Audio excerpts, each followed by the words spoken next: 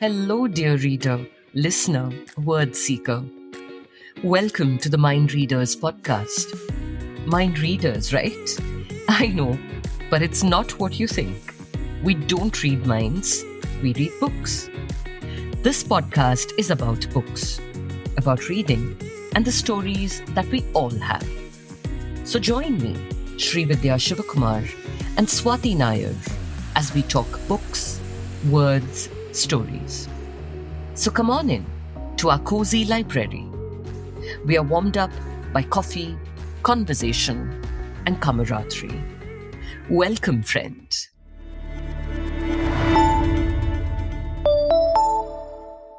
Hello, everyone. Welcome to Mind Readers, a podcast where we explore mental health through literature, reading, and culture. I'm your host, Swati, and before I introduce my co-host, I just want to share some of my memories around books and stories. So as far back as I can remember, I've always been surrounded by books and stories. I remember my grandmom telling me stories while she fed me.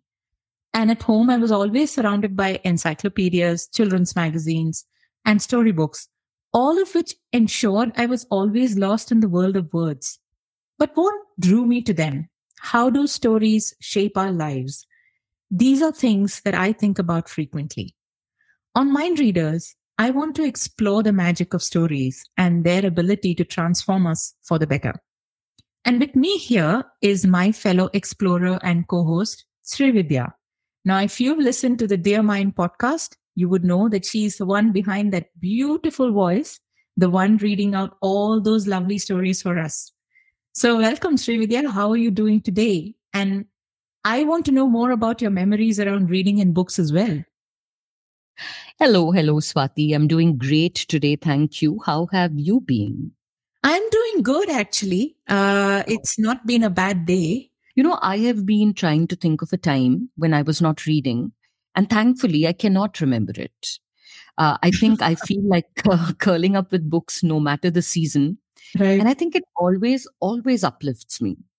And we need more of that at any point of time, don't you think? Yes, absolutely. And I mean, I can never get enough of books, and I cannot think of a time when I was not reading either. There's something so enduring about the comfort of a book. It's like a hug, just like classics. There's a reason why, movies like Sholay still runs in the theater, and why people still quote from books like Pride and Prejudice or Oliver Twist. They just endure. But what do you think is that X factor behind these classics? What makes them classics? I sometimes, if you ask me, I think the classics always end up in tragedy. Is that what makes a classic? Why are classics classics? That's an interesting question. I think we should start with thinking about what makes a classic a classic.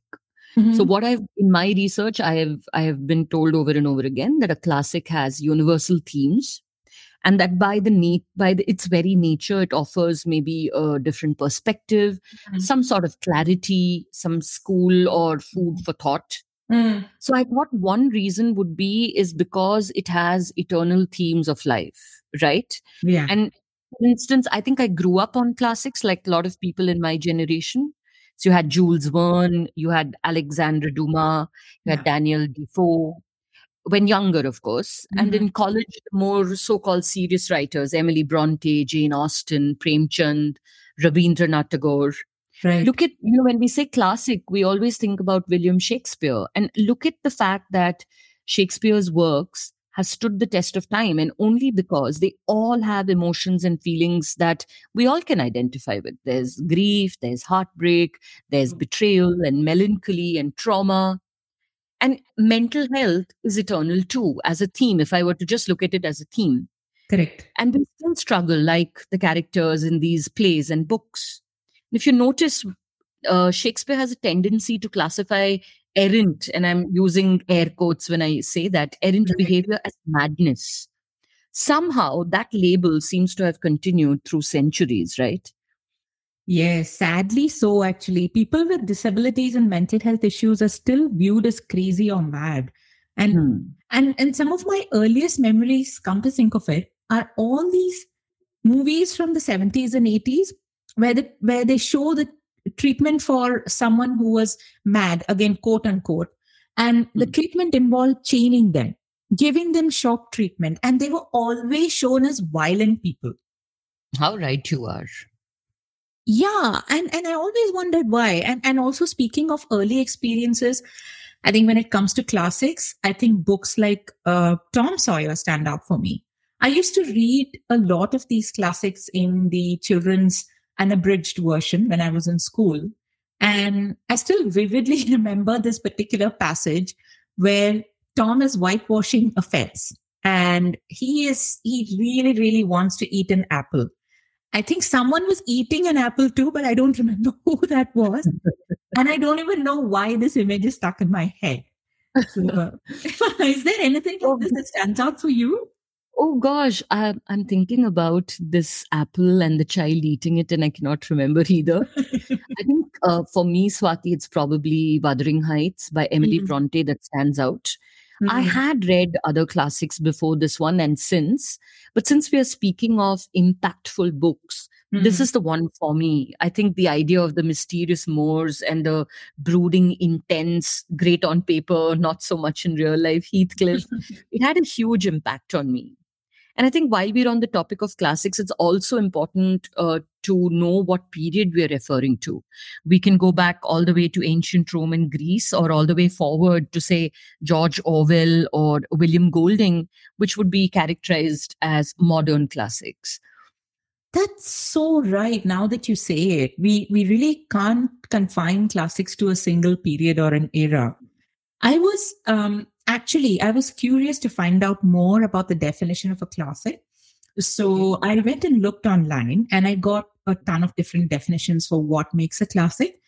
I got a really generic one, which is from the Oxford Dictionary, which says a classic is a book, film, or song which is well known and considered to be of very high quality, setting standards for other books.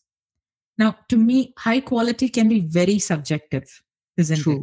Yeah. So I looked for other definitions, which would be a little more relatable. And Correct.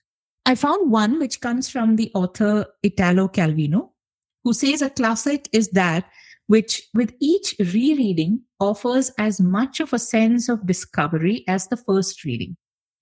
He gives a more poetic definition too, which says a classic is a book which comes to represent the whole universe, a book on par with ancient talismans. I just found that so astounding. Wow. I know. I mean, how beautiful is that? Yeah. And, you're right about high quality too. It is incredibly subjective. And at the risk of sounding controversial, this is true of the books we sometimes see in bestseller lists, don't you think? Right. So like you, I prefer the idea that a classic is a talisman. It is always relevant, always protective, I think, in its ability to heal and offer hope. I'm wondering, Swati, does a book come to your mind for this definition? Yes. I think it would be any book that has essentially stood the test of time and something that made an impact.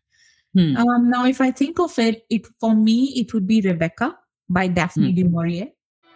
Last night, I dreamt I went to Manderley again.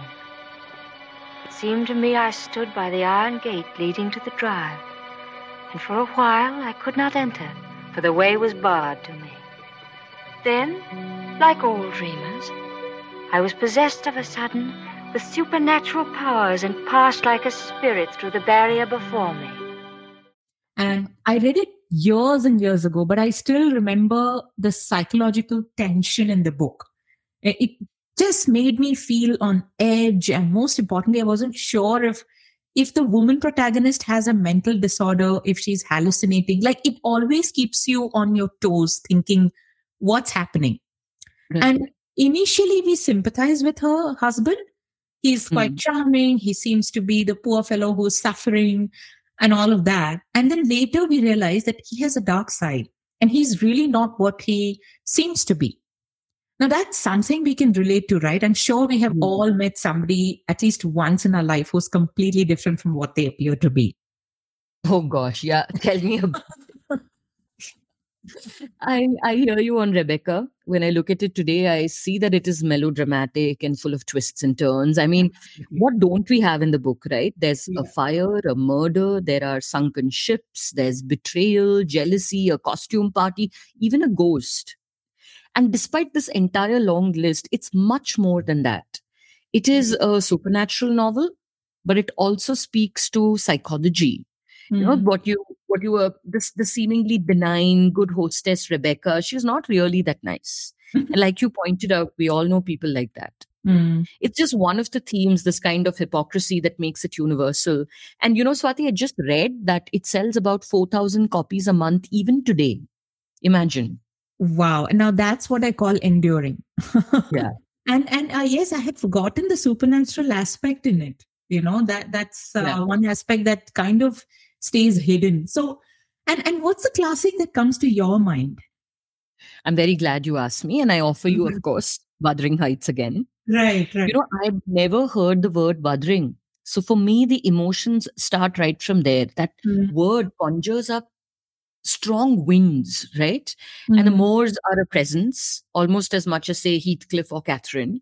Mm. And while I had initially believed this to be a love story, I don't think the same now. This is a book of selfishness and vengeance. They are Right. born out of passion, of love.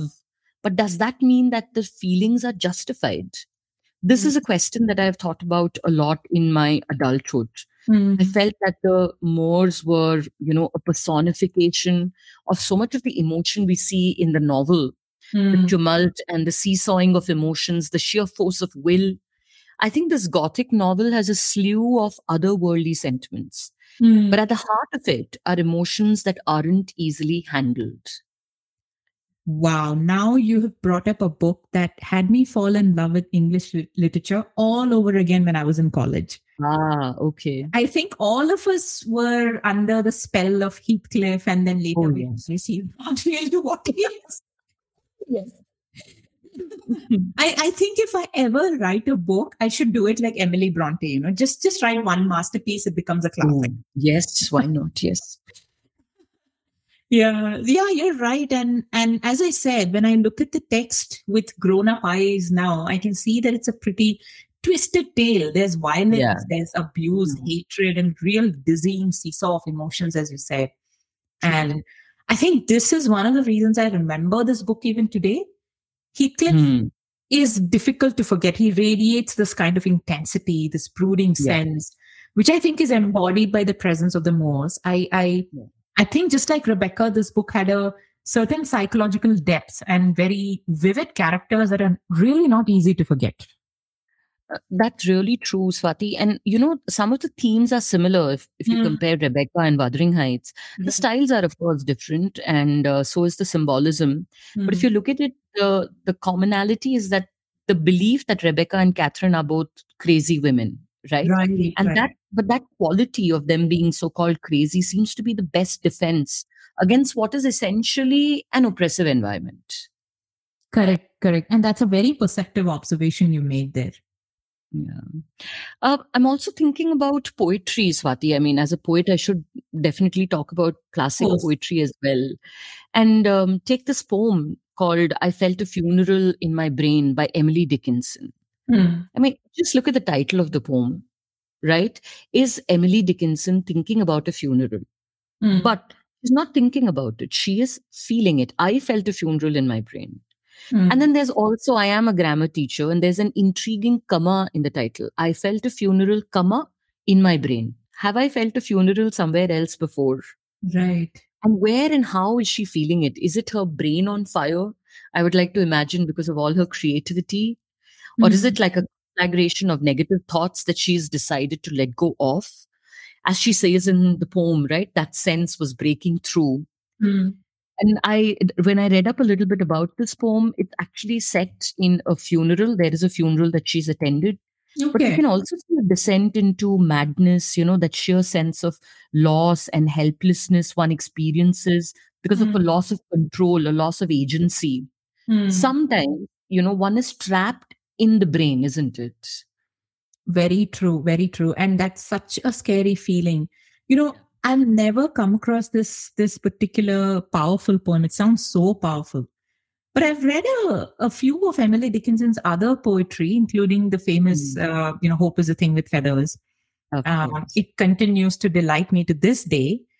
But nothing would delight me more than to hear you read this terrific poem with its striking imagery and concept. You're the poet. I have to have you read this. So nobody can bring it more alive than you. So let's have it, shall we?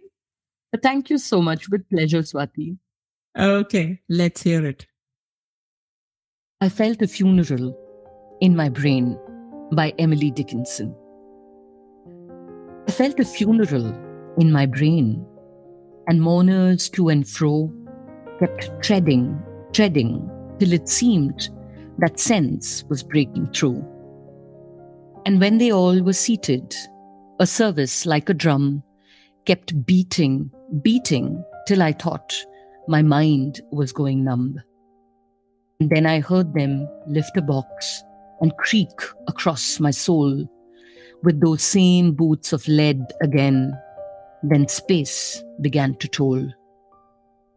All the heavens were a bell, and being but an ear, and I and silence some strange race, wrecked, solitary here.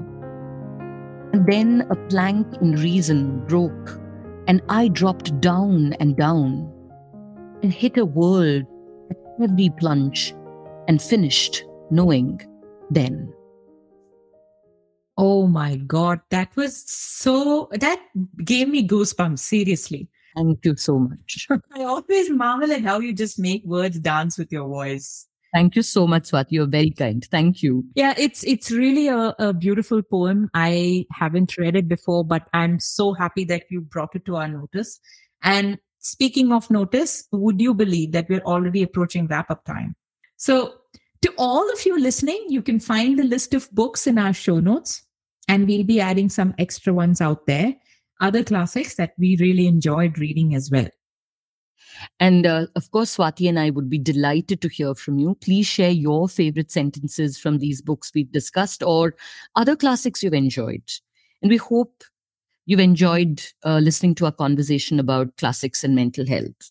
We are always eager to hear from you on books and any suggestions you might have. So please let us know, not just about what you like, but also what we can do better and what you would like to listen to next. Speaking of next, what should we do? Yeah, I was just about to say, maybe we can delve into a contentious, controversial topic next time. Is the book better than the movie or the movie better than the book? What do you think, Swati? Oh, that is going to be one long conversation. I cannot wait for that, really. Yeah.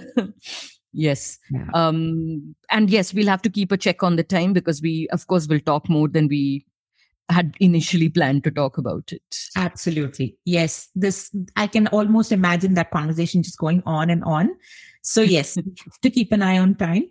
But for now, we will say goodbye and take care and keep reading. Take care, everyone. Bye-bye. See you soon.